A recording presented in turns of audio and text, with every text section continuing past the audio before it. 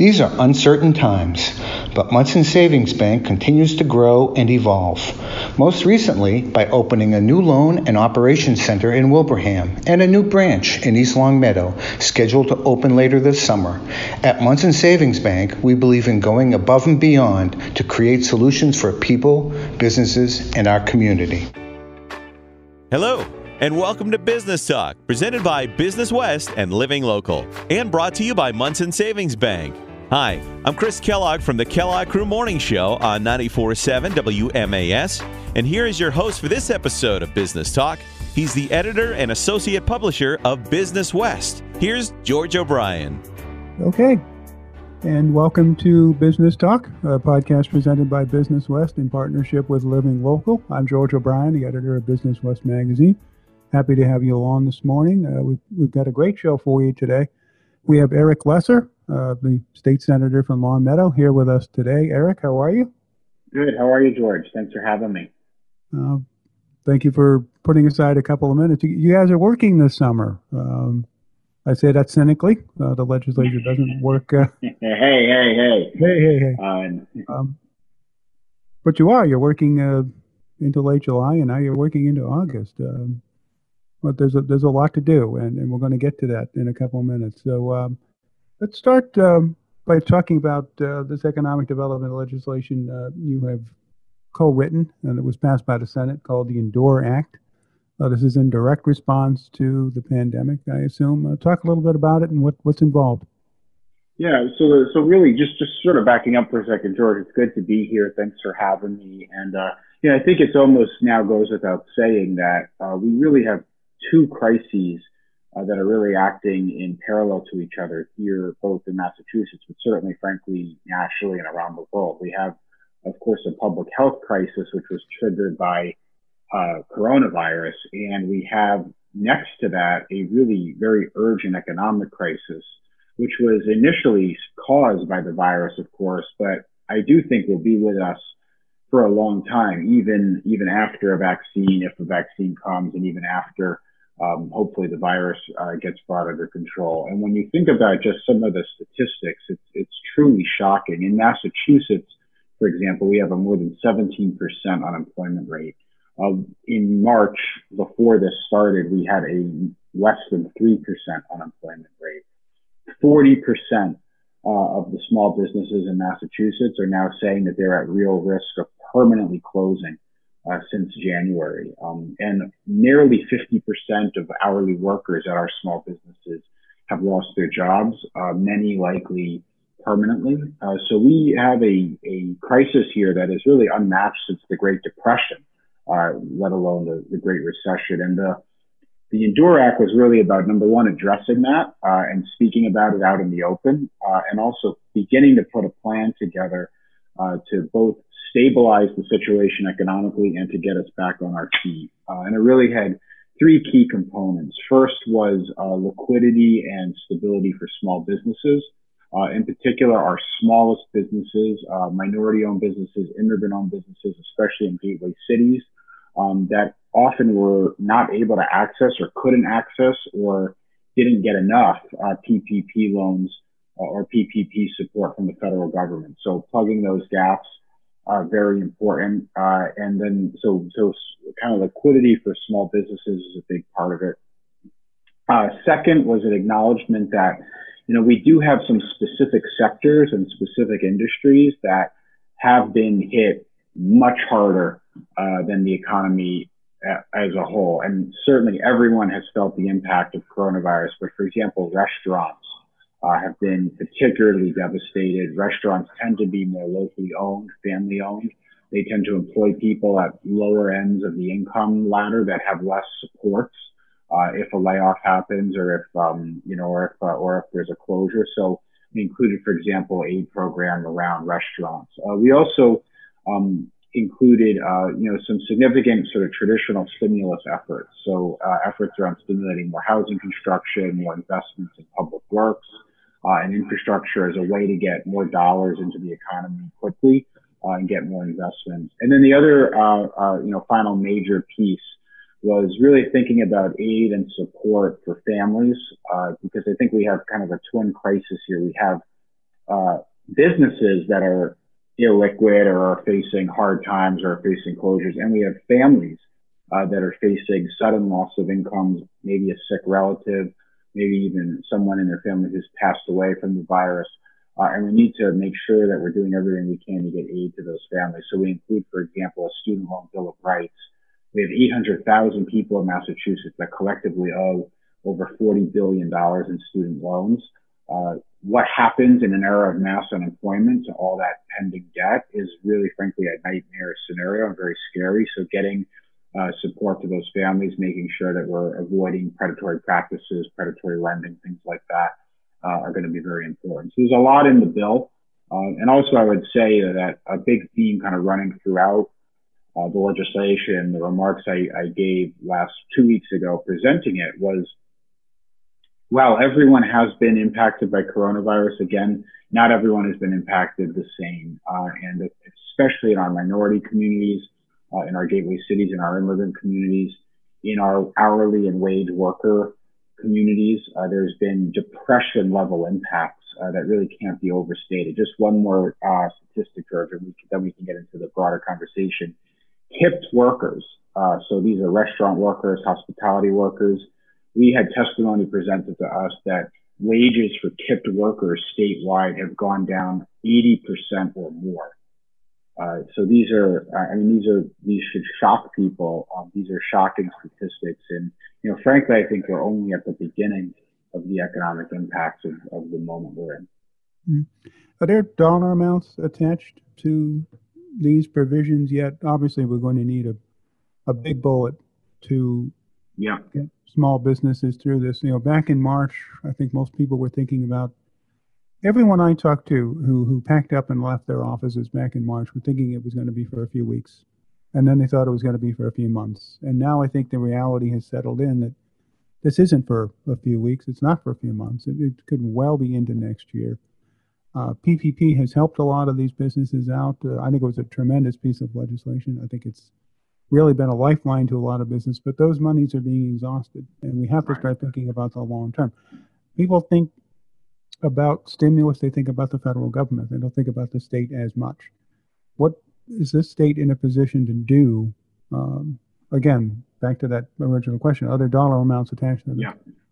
Yeah, so great question. So, just first, and I know probably a lot of your listeners appreciate this, but states are different from the federal government. And probably the single biggest difference in a crisis like this is that states cannot run deficits. We don't have our own currency in Massachusetts. So you can't print money? We can't print money. Sometimes some of my colleagues might disagree with that, but the reality of it is the federal government prints the money. They run the interest rates. They run monetary policy.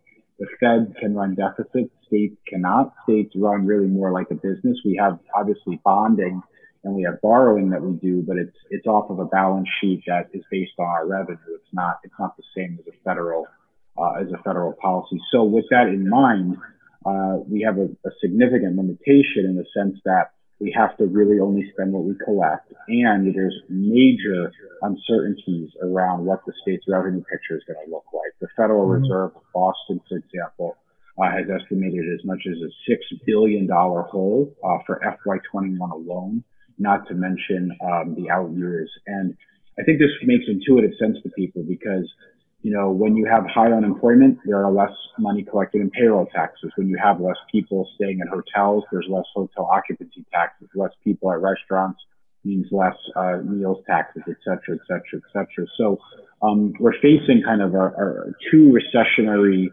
trends at the same time, a very uncertain picture around the state's finances. At the same time, you actually need to surge resources in order to plug the hole. So the proposal we put together is a little over $400 million in bond authorization. So we didn't think it was responsible, and I agree in a period of uncertainty like this, pulling money out of the operating line for the state at this moment could actually have its own damaging consequences because we need that operating money for mass health, for education, for K-12 schools, for all the other important things the state is funding. So I think in this scenario, especially with interest rates low and with the Federal Reserve buying state debt at the levels it is, which is keeping those interest rates low, it's appropriate to put this on bond items. So this is the proposal we put together is a little over $400 million in bond authorizations for right now. And I think we need to be prepared to do a lot more once this gets set up and this gets moving. Because to just give you a sense of the whole, George, the state's GDP is roughly a little under $600 billion a year. Best case scenario right now, Goldman Sachs is estimating about a 5% GDP contraction nationally. Massachusetts, so far, our contraction numbers have been significantly above the national average because we were hit harder by the virus, and a lot of our industries, healthcare, higher ed, are disproportionately being hit by COVID-19. So just assuming, for example, a 5% contraction, that's more than a $20 billion, almost a $30 billion hole in output for the state. So PPP plugs some of that, the CARES Act plugs some of that, but the state is going to have to be prepared to plug the rest. This is Business Talk, a podcast presented by Business West in partnership with Living Local and sponsored today by Munson Savings Bank. We're talking with State Senator Eric Lesser about the Endure Act and COVID-19 in general. You mentioned the gateway cities. There are several out in this part of the state, and they have been hard hit, particularly. What in this bill is designed specifically to address the concerns of these older manufacturing cities, a lot of them kind of reinventing themselves as tourist centers, and we know how hard tourism has been hit by this. So what is in there directed especially at those cities and towns?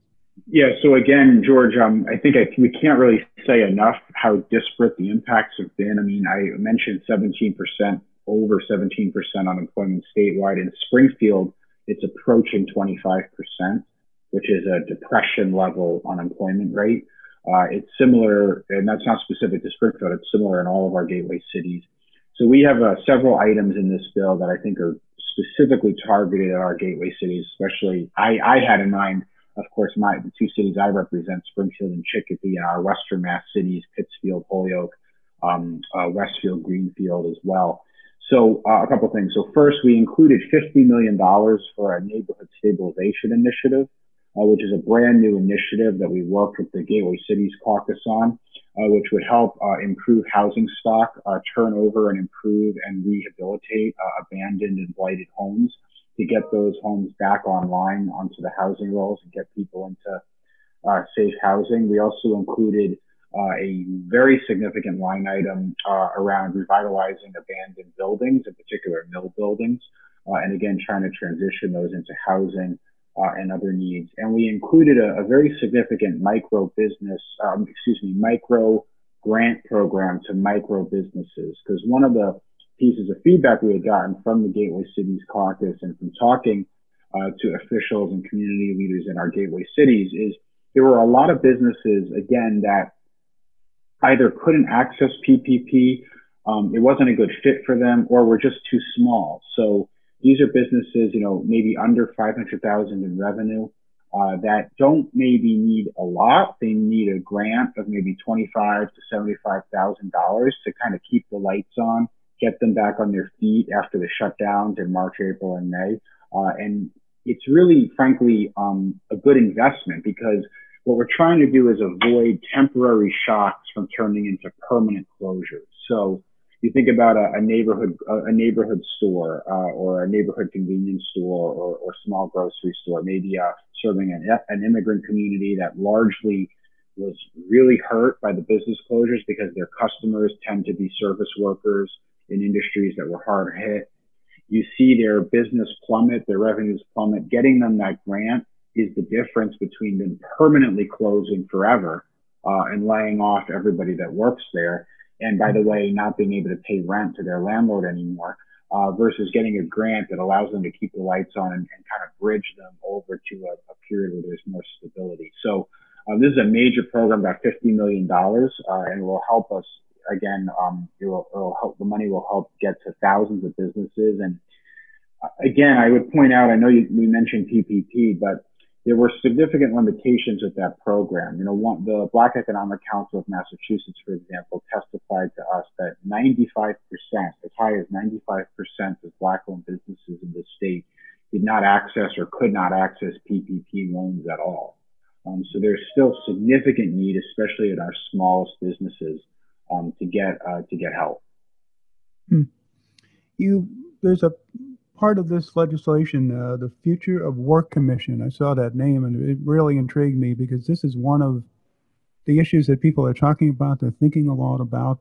That was a headline on the most recent issue of our magazine that went out, The Future of Work.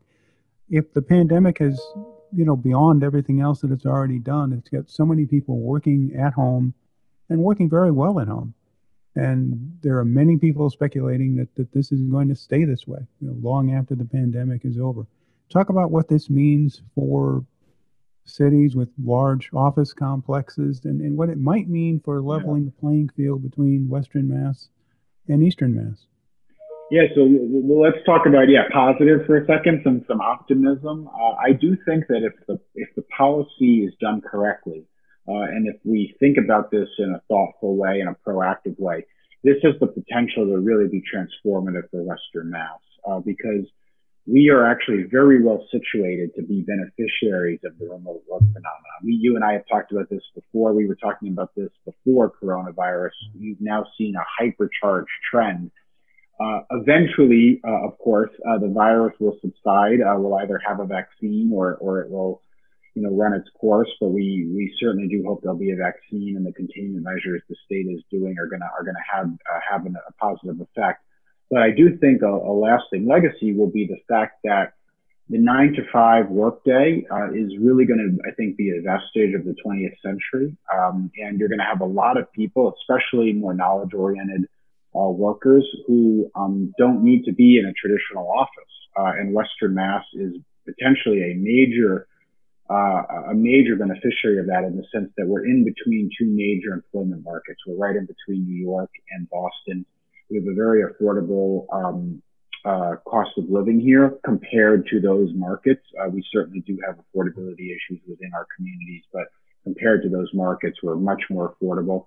And we're a great place to live, with good schools and good institutions and a lot of big city amenities, but a more kind of rural and spread out atmosphere. So I think with the right policies, including, for example, rail service, better broadband internet, much faster, for example, municipal broadband, combined with the trends of remote working, you could really see a lot of investment come to Western Mass, and a lot of people decide to base their careers here, which will be a big boon for us, because it will bring big city salaries into Western Mass, which means a lot more people purchasing goods here, buying in our local restaurants, attending local cultural events, paying taxes here, which will support all our other services. So, again, you need the right policies to really take advantage of that. So the Future of Work Commission is really more about thinking about where the state is going in the next year,